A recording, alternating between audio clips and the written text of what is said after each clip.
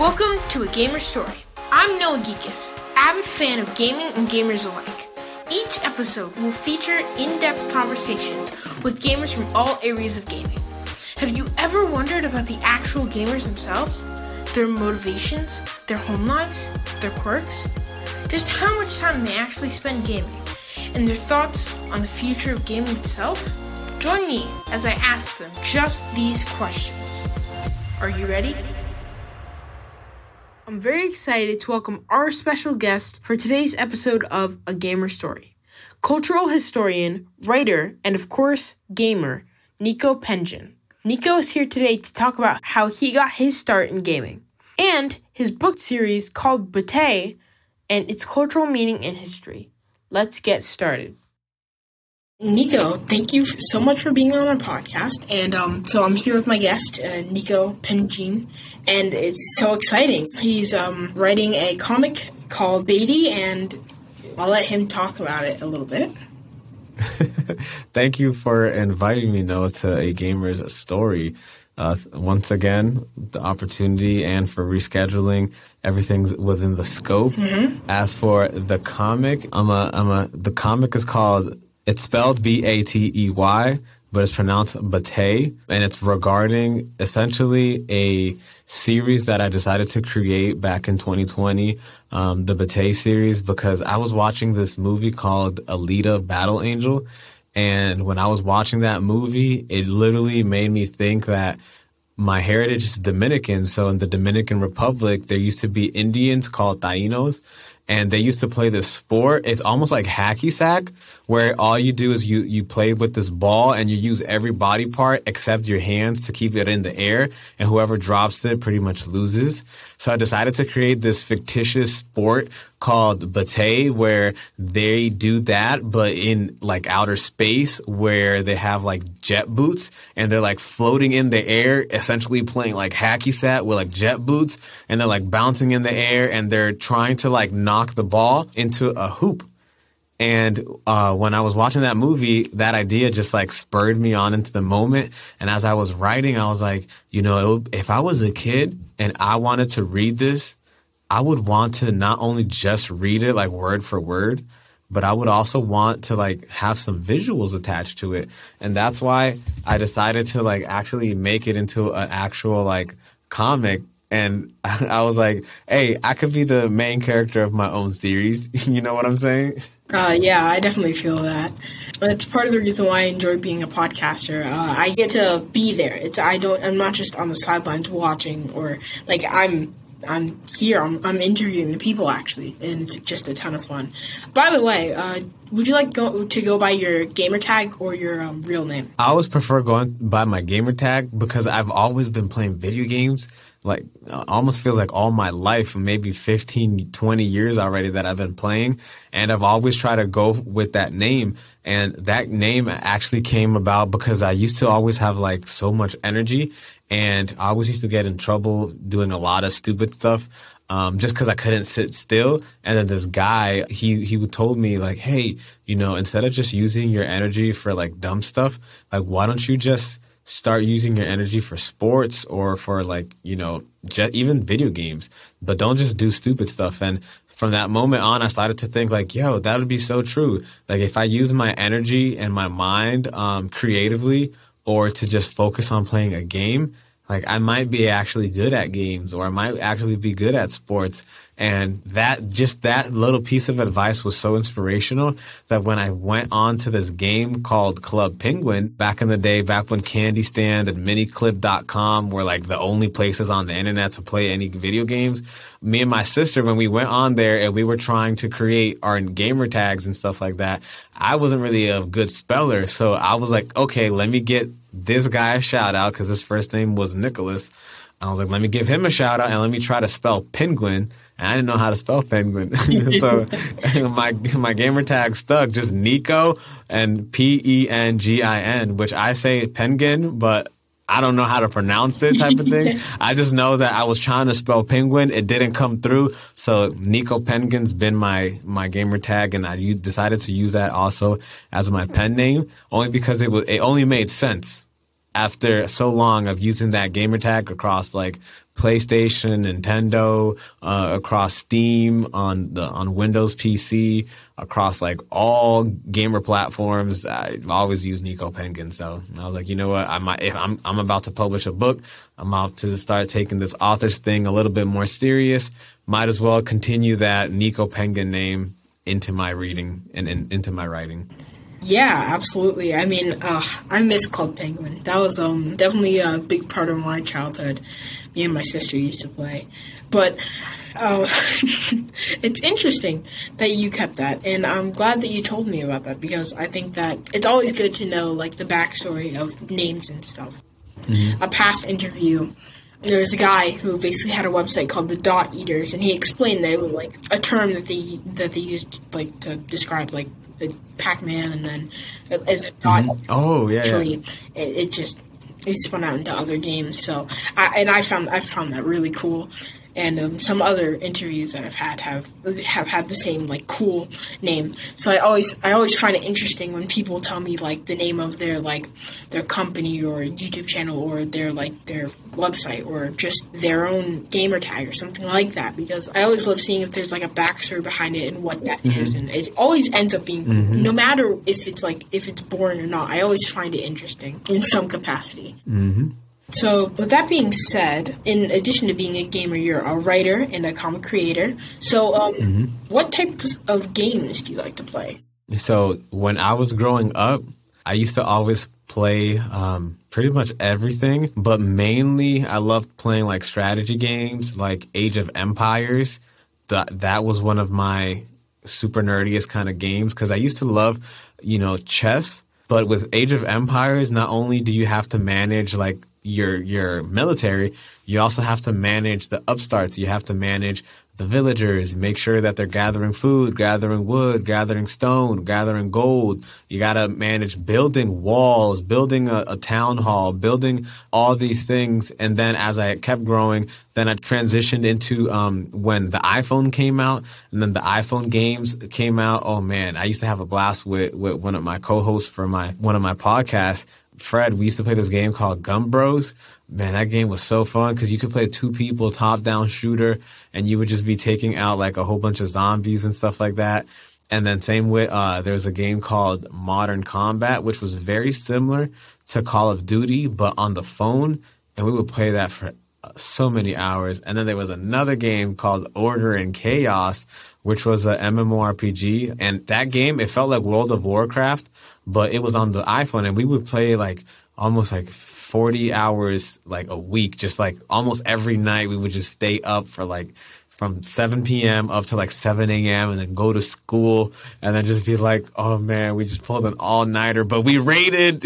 And then when we transferred over to having gaming PCs, there's a game called Path of Exile, which again is just one of them grinding games where you just have to consistently grind, because if you don't, you're not going to get enough of a character development to go to the next level, because there's certain games where you have to have a high enough level or have to have enough, mana, health, attacks, techniques in order to beat the boss. And if you don't, then you just got to keep grinding.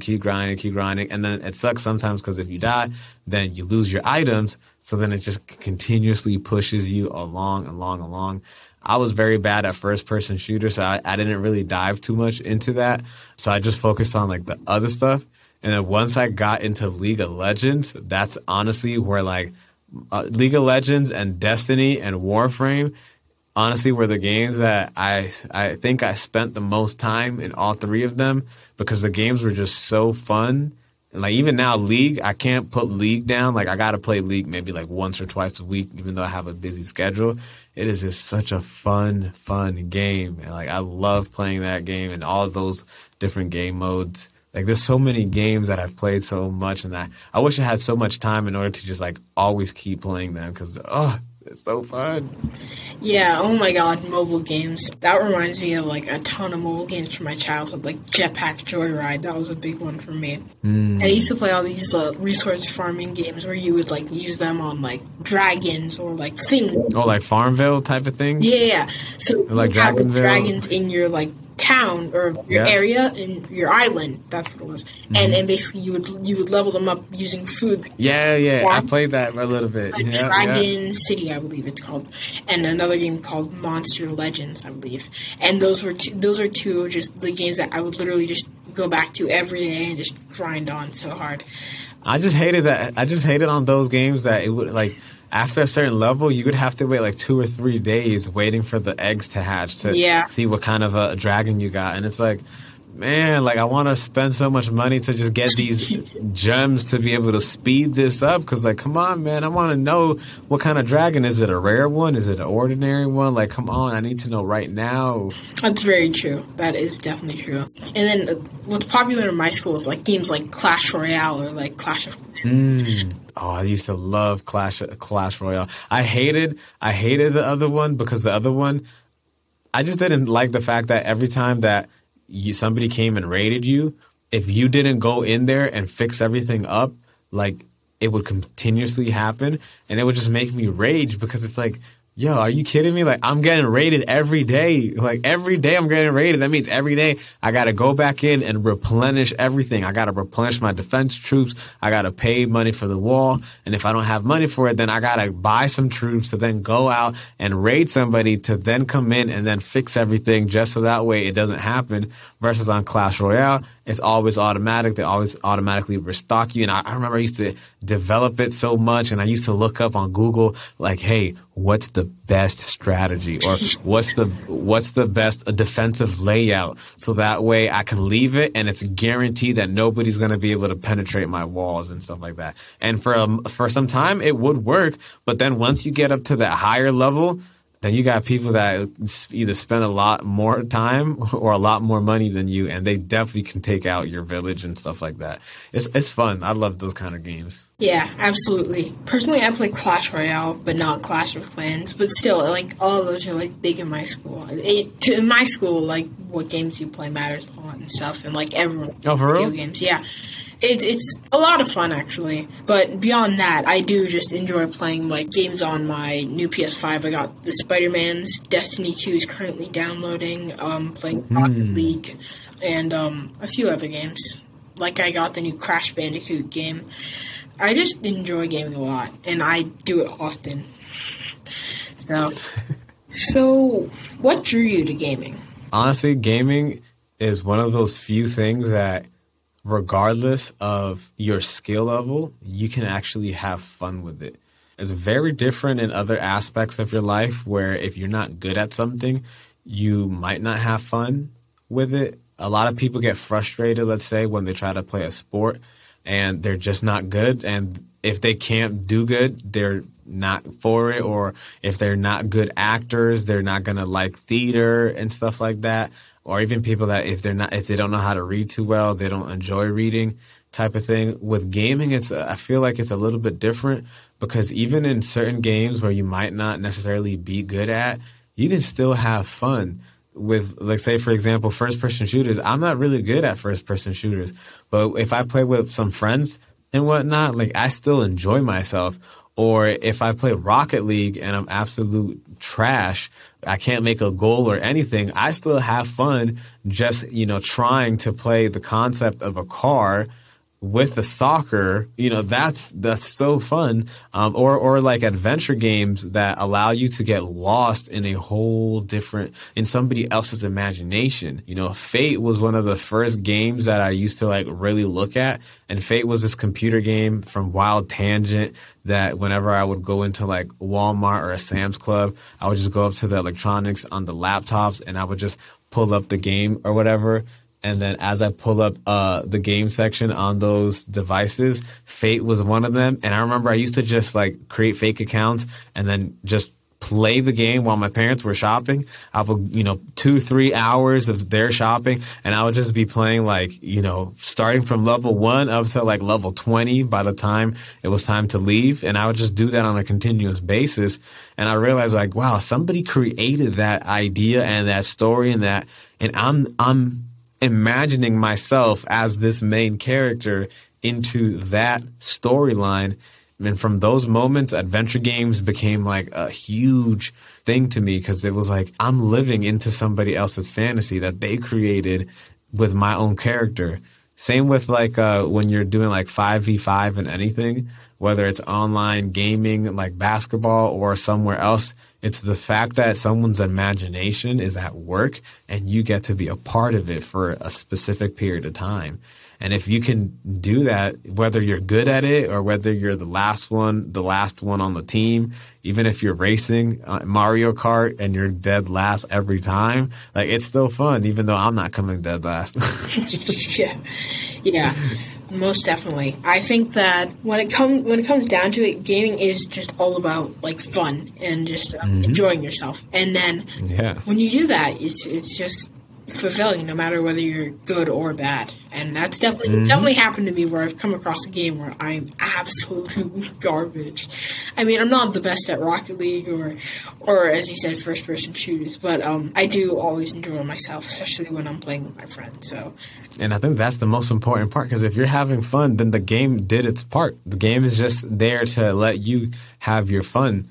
And when you find a specific genre that you're really in tune with, and you find a specific game, then it's like a whole different sensation, because now you know, okay, if every time I play a game, it's something around this genre, I know I'm going to have fun. Oh, yeah. And then if you find a specific one, then you're like, this is my favorite game right here, because this one is the one where I can put an hour in and I blink and it just an hour left and I had so much fun. I didn't even notice that so much time went by. Whether you're good or bad, it's like, wow. You know, like I remember there was a game that it was like a puzzle-like game and I was stuck and I just kept trying and I kept failing. But I had so much fun just continuously trying to figure out the game. Like, how do I get to the next level? And like an hour went by and I was like, wow, I didn't even realize I spent an hour just trying to figure out how to go to the next level. Like, I just had so much fun just being stuck and losing continuously over and over. Yeah, not trying to hop around here, but like I went to the arcade yesterday actually, and we got there and my dad was like, all right, we're going to be doing this for an hour. So he paid the cashier and we played like a few games of Street Fighter here, air hockey game there, pinball here, and it was like 40 minutes already. And I was like, what? That was 10 minutes though. That was right. 40 minutes. You are lying to me, and we left like what felt like 5 minutes later. I felt like I spent like 15 minutes in that store. And my dad, he calls it the fastest hour ever, because that's what it is. You walk in there and you feel like time literally flies. Oh my goodness, and that definitely happens with games that you enjoy. Like one of my favorite games ever is the Spider-Man game for the PS4/PS5, and I could spend just hours just sitting there playing that game. And the sequel, like, I literally did. I finished the game in, like, one sitting. I just sat there and I just played it for so long. And I just enjoyed the whole thing. It was just so much fun. With that being said, let's move on. So, how did you decide on the characters in your comic? So, the characters come from the ebook. And those derived, honestly, when I was creating the story, I just thought it would be so cool if I was capable of not only taking my gamer name and creating a persona for the story and just imbuing my characteristics as a person into who this character is. But then I started to think, like, if it's a team sport, then I need to have teammates. And in order to have teammates, you want to have people that you trust, love, and care about. And those are usually going to be your closest friends and allies. And then same with your enemies, you know, you want to have your enemies be the individuals that either you hate or the individuals that in a specific period of time just aren't on your team. Which, again, if you are in a sport-oriented mindset, you can love somebody, but they're just not on your team. It's like, I don't know about you, but sometimes when our family has like a game night or stuff like that, it's every man for themselves. Like when we play Smash Bros., when we play, you know what I'm saying, when we play Mario Kart, it's every man for themselves. We can have the same last name, but once that Nintendo says start or go, it's every man for themselves, you know? And so when I went into the mindset of creating characters, I was like, okay, I want the closest individuals to me to be on my side. So like Chili Girl, for example, she's my sister because when we did Club Penguin, she would do her persona or her gamer tag was Chili Girl. So in the story, I have my teammate named Chili. She represents Chili Girl, aka my sister. And then I have AB, Absolute Black. He's one of my closest friends in real life as well. And it's because we used to always call him AB or Black. And I was like, oh, I could just attribute that to, this character. Then I had another character in the comic called IND23. Another one of my closest friends, his gamer tag is Indestructible23 on the PlayStation Network. And I was like, okay, this is going to be so easy. And I just kept going down the list of my teammates, where I got their nickname from. And then same with the enemies, like the main antagonist of the current chapter, Fred RTG, for the Bate Ascending book and for the Bate series, or at least for the first arc. Fred RTG is literally one of my closest friends, but we always fight all the time, like so much that for me personally, it only made it right that he's like one of the first villains / boss fights, because we're always constantly fighting and arguing, even though we've played Gun Bros and we played League of Legends so much, but we've also done like 1v1s to see like, okay, who plays this game a little bit better. So that way you're attack mode or I'm support, or you're at this rank or I'm at this rank. And it made me go, okay, I need to have that kind of character not be on my team. I need to have him be like the captain of his own squad, face my squad, so that way we can see who comes out on top. And so the characters were just literally the closest people to me. And I just started picking and choosing them apart and just adding them to the story, throwing in some little artistic, creative magic, giving some either enhancement or disabilities just to even out the story, make it a little bit intriguing. I think that's really, really smart. Obviously, the people around you the best, so that would be the easiest way to attribute them to a story and make characters. Yeah. And I find it interesting that you use your sister's username and your friends' usernames, and actually like IND23, right? That actually could fit in like a space setting, and I think that's actually like super cool the way you did. Yeah, that's just awesome. So, how did you get it published? So, I went the self-publishing route because I did my research, and it would have taken like forever for me to try to go and sell the idea to the publishers. But I also like the fact that ownership, I like to be in control of the story.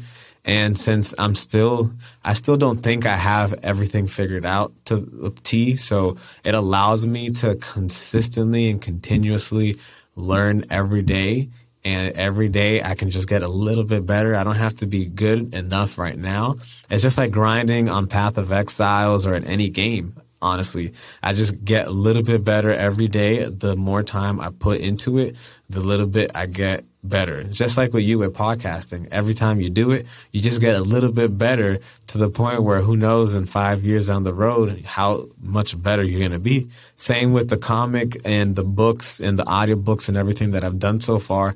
I decided to go self-published only because I want to be in control. And I'd rather go the route of me improving and, just getting the basics of, okay, how do you publish? Okay, let me do a quick Google search. Okay, this is how you publish. Okay, and then what else do you do? And then what else do you do? And the more that I've done that, honestly, the more fun I've been having. And it's like, yo, this is almost as fun as playing video games. Yeah, makes a ton of sense. And I think that you doing your own thing allows you to have a little more control over what happens and what you want to keep and leave out of the story and who you think that you're marketing to. And I think that that's important a lot of times. And I think that, I mean, if you work on it really hard and you understand it well, then that can be even better than getting somebody else to publish it. Exactly. Honing your own skills and stuff. It's like if I went self-publishing, it's like I went like as hard as possible, almost like on 2K when you go like Hall of Fame mode versus you going to somebody else and letting them publish it for you and letting them do all the work kind of thing for you. It's almost like the pay-to-win way where it's like you got to pay in order to get like the highest amount of tokens. The only difference is in getting into that opportunity is such a crucial and just so hard to do that a lot of people can't even get to that level. And instead of me like working my butt off to get, just a pitch and an idea across, I was like, nah, like I think I'd rather just go at it alone if I need to, or at least gather a few of my friends to help me get this story out there, get this comic out there to let other people see what I got going on. And if they like it, there's going to be more to come of, Yeah. And so in creating Bate, I understand that the character and sport are based on the Taino culture. Could you discuss this a little bit more? Yeah, so the Tainos, they had this amazing culture, but they had this specific event called the Bate game where it was such an integral piece of their culture because of the game. It was almost like you could do a lot of things with the game. You could almost have like a sentencing based off of the game. If people disagreed on something, you could use the game to determine the outcome. You could use it to determine warfare. You could use it just in celebration. Like it was that kind of integral part to their culture. Like I was saying, like think of the fact that if you play like hacky sack with like 5v5 of your family members, your cousins, every time you were in like some sort of like, let's say in Thanksgiving, you got like 20 of your cousins and then you separate into 4 teams of 5 each, and everybody's like playing this hacky sack game, and whoever wins, let's say, gets the biggest slices of turkey or something like that. Like that was the essence of the Bate game, but not just for family get-togethers, but also for like if you're trying to get out a speeding ticket or something like that. Like, hey, let's do a 5v5 because I don't really want to pay this speeding ticket, or insert whatever here. And the fact that they used to do that for a lot of things was like so mind-opening when I started to research that. Like, wow, like these people actually base like, their livelihood on a game. Like, what? Like, as a gamer, it's just like, ooh, think about it. Like, yo, would you play a game for like your freedom, or would you play a game for like, more income? Like, oh, if you beat this guy, you get more monthly income. Or it's like, what? Like, oh, that sounds tempting. But then if you lose, then you lose all your current income. And it's like, that's a risk that I may not be able to make. Right? But then these Taino people, they would do that willingly.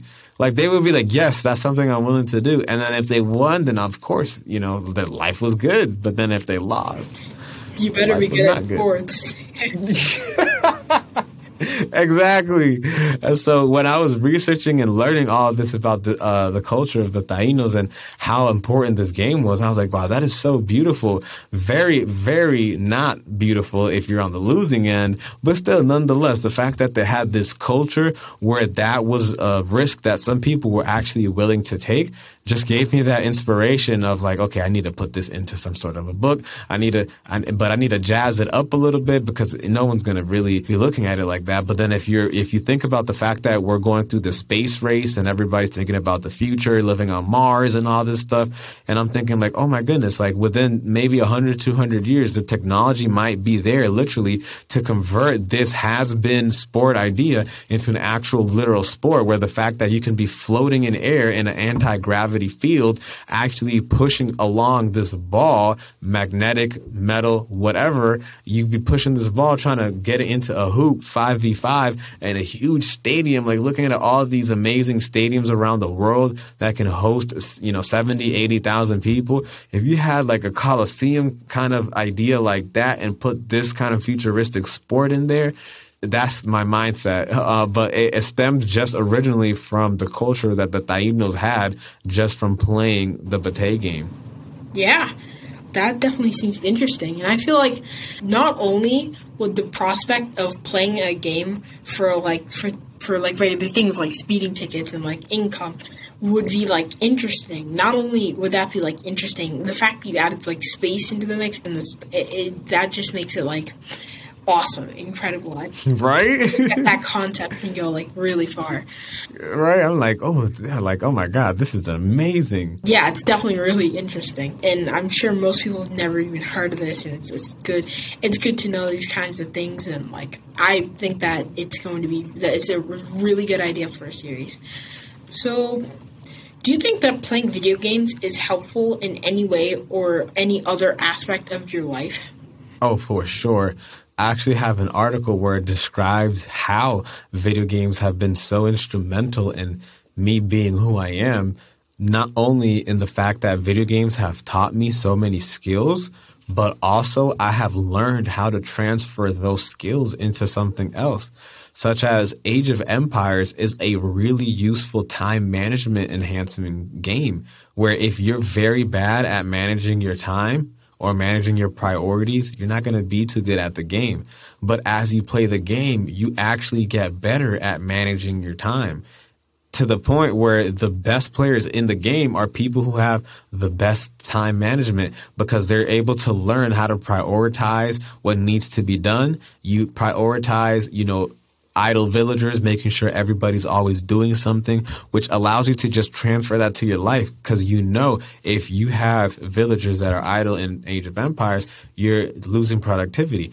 Transfer that to your life. If you're studying for school and you're not studying for school, you recognize you're just wasting your time. You're not doing anything productive. It's better to at least take one or two, papers and just break it down sentence by sentence or, do something. It's better to do something than doing nothing. And by having that game that I played teach me that consistently, like, okay, you always have to be doing something.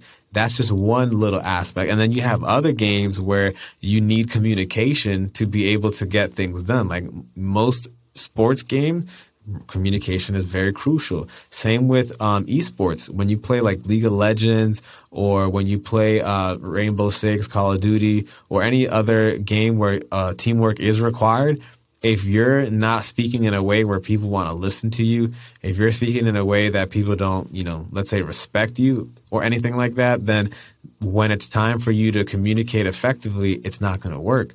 But once you get that down packed, then you're able to, let's say now, communicate on a podcast, able to engage in effective questions and things like that because you have already that experience in doing so elsewhere where you're talking to, or also networking, talking to random strangers is something that the exposure that a lot of people don't get. Like people that don't play video games don't recognize, like, you could join a lobby and talk to somebody on the other side of the world.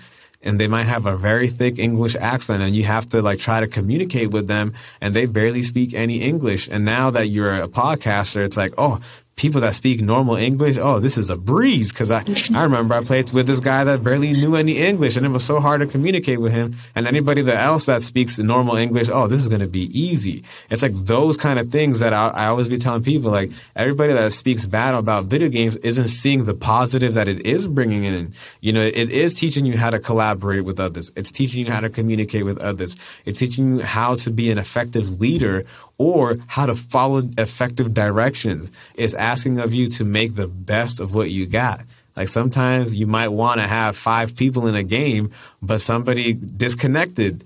You got to make do with what you have. Like you just have to. And sometimes, and whether you're in business or as an author, you might want to have certain things in a certain way. But if you don't, you just have to live with what you have and you got to keep going. That's why whenever somebody says something bad about video games, I'd be like, did you even give it a try?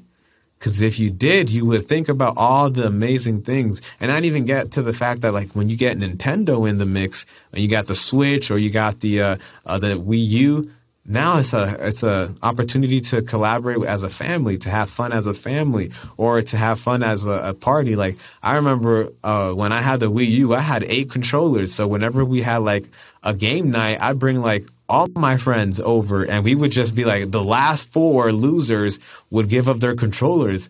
And so we would have like 12 or 16 people over before COVID. You got to put that disclaimer in there. Before COVID, pre-COVID, we would have like, 12, 16 people over or whatever. And then we would just be like passing the controllers around. And I would never pass that because, I ain't losing. But everybody else, you know what I'm saying? They would be passing it up and it'd be such an amazing time. Oh, no, absolutely. I mean, first of all, my Wii U is still connected. It's upstairs, and I was playing through, like, the old Skylanders games. But I often think of video games, and I connect them to, like, books and sometimes, like, musical theater. Because while they are pure enjoyment, usually they also tell, like, or show a lesson and project something to the audience, right? So let's just say, for instance, like a theater show, like Dear Evan Hansen, if you've ever seen that or ever heard of it. I won't, like, spoil too much, but basically the theme of it is, like, not to lie or not to go down, like, the rabbit hole of lies and it teaches you something, right? Like, games nowadays usually teach you something. Like, the sequel to the first Spider-Man game, it taught not to lie to your friends or not to like understand your surroundings and things like that. And the first game taught not to go too far with things and to know when to stop. And these things are not only trying to teach a lesson, but they're also pure enjoyment. And sometimes that can be the more important of the two things because people are super stressed or just need to relax. I feel like video games can be a great out to just whatever on their life. I'm sure you know something about that because I mean everyone's probably just like have like tests or just something that they were just like I cannot do this today. I'll just like I need to run a quick league game real quick. I need to time manage something else. I need to go to Age of Empires or I need to just go to the toxic Call of Duty environment, or the toxic lobby. Like let me just like I need somebody to just let me at it, but. That's why I said, like, video games, when you take it with a grain of salt and you actually think about how it's using a lot of amazing things that could teach you, whether it's a life lesson or whether it's actual skills, because there's a lot of video games that deal with Age of Empires that's dealing with e-commerce or actual commerce. You might not think about it that way, but you have to look at numbers. So with Age of Empires, you're actually learning how to do business because you have to literally manage a whole city. And if you actually are good, you might have more than one city that you might manage on just like Age of Empires. So it could also teach you how to effectively budget your money, how to make the best use of your money, whether you're going to upgrade your money. And that just translates to your current life because when you start looking at the fact that let's say you play like Madden or MLB or an NBA or any of those sports games, it gives you an exposure that you might not have had if you didn't think about doing so. Because when you go through like the adventure mode and stuff like that, you start to see like what actual athletes go through, what trainings they got to go through, the practices they got to go through. Like there's so many things that you can pick apart that you can learn that like this I don't think there's enough time to be able to go down all the amazing things that you could get from video games and how you can take it yourself and use it in your personal life to improve yourself. Right. I was talking about Dragon City earlier, where you have like food that you need to spread out to your dragons and like and to like make sure that they're powerful and strong enough to fight. That could be related to like money management, right? Like so like you get a paycheck on Friday and it's like $200. Well, you have to know how much you have for food, how much you have for leisure, how much you have for taxes, and how much you have for Dragon City. Yeah, or Dragon City again. Yeah, and that's something that's necessary to your actual life. And not only is that something that most people wouldn't see in a video game, it's something that most schools don't teach in like real life. They don't teach you how to manage your money. They tell you how much money you have, how to count, how to exactly. But they're not telling you, oh, well, if you get $200, here's how much of it should go to each thing. That's something you have to figure out on your own. Exactly. And I feel like games, even though you might not know, can actually just really help with that. Yes, subconsciously, without you even realizing, it's allowing you to recognize these kind of quote unquote patterns. And those patterns, once you break down the gist of the game and you recognize that it's really just a patternized game, if you can just transfer that pattern into another pattern, it allows you to be able to, it's like, think about the fact that if you're like level 99 in a one game, you can't transfer the level 99 to another game, but you can transfer your level 99 in your brain. So that way, when you start the next game, you can already start ahead. Like if you're the expert first person shooter in one game, that means you go to another game, you're still going to be that good. Versus if you start at level 99, you're not going to transfer at level 99. You're going to start basic. And so the concept of being good at gaming and using those skill set elsewhere is just like taking one pattern recognition and putting it elsewhere. It's just going to let you be that good everywhere else, including hopefully the classroom too. Exactly, and obviously there have been studies about like hand-eye coordination, how good video games and other things that actually do affect real life. So I think that it actually can help you, and I think that that's something that most people overlook. Yeah, too many people overlook. So, what else do you see yourself doing other than comics and gaming? Obviously. So right now I'm a creative content creator. So essentially, I right now have the second part of the book series called Bate Descending, dropping on September 30th. So far, hopefully there is nothing that's going to delay it.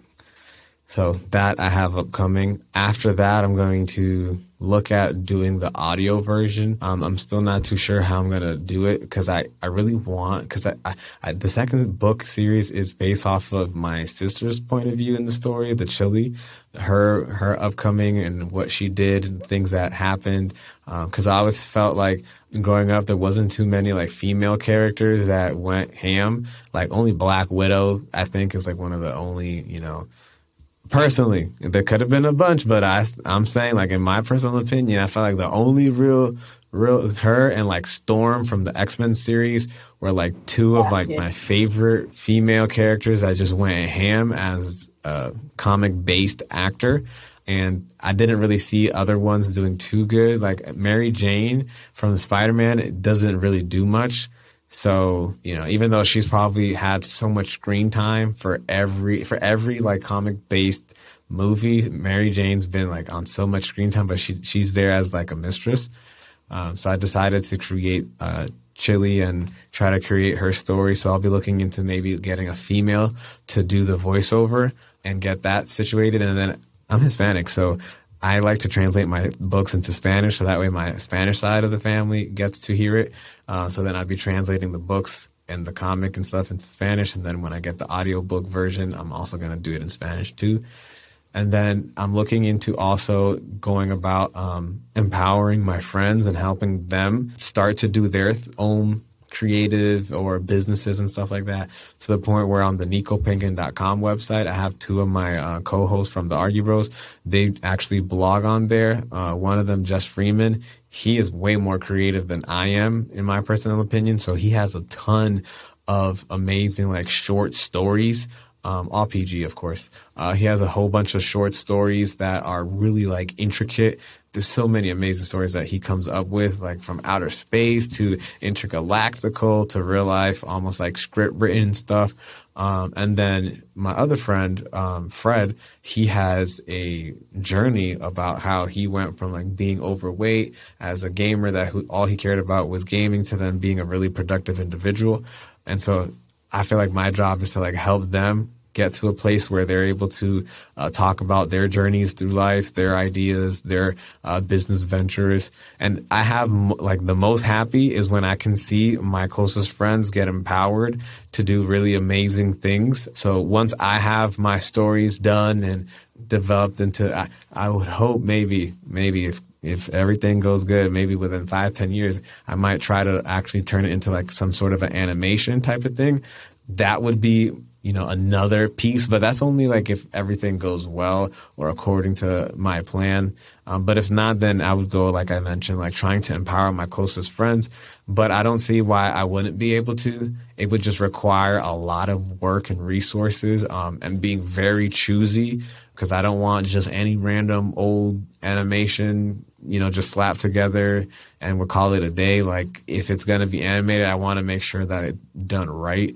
So I want to make sure that I got like the story down packed. I got the comic all at least thriving, because the comics is going to take a while to get up to where the books are done, because drawing every panel takes way longer than just clickety clacketing, or what I'm saying. And then doing animation is just like doing the comics plus doing like thousands of panels and doing them over and over, and that's expensive and it takes a lot of time, and I would want to have a hands-on approach. That's why I didn't do the publishing. Like, I want to have like, hey, that doesn't look good, fix it. Like, I'd want to have that kind of like oversight on my story if it's going to be animated. And that's honestly what I got. I also want to have this opportunity to continue to improve every day, because the more I improve, the easier it is to make a better comic, the easier it is to like make a better story, and hopefully the easier it is to then, like, once the fourth book is done, to have a great ending to the story, to the series. Because right now there's so many ideas to end the series, and it's up for game. I don't know how the series is going to end right now. I only have up to the third book's outline done. I have no idea how the series is ending, which means I still don't know how the comic is ending either. It's still just an ongoing process, but at least I'm getting there, and I know exactly where I would like to go. I would just need the resources, exposure, and other people's help to help me get there. Absolutely. I think that's really important to empower your friends, and I feel like Bate is going to be everything that you want it to be, because I love the concept, and I think that it's really good. And I feel like there's so many things to take it, and with space elements, it just seems like a ton of fun, especially like it seems like a ton of fun to write as well.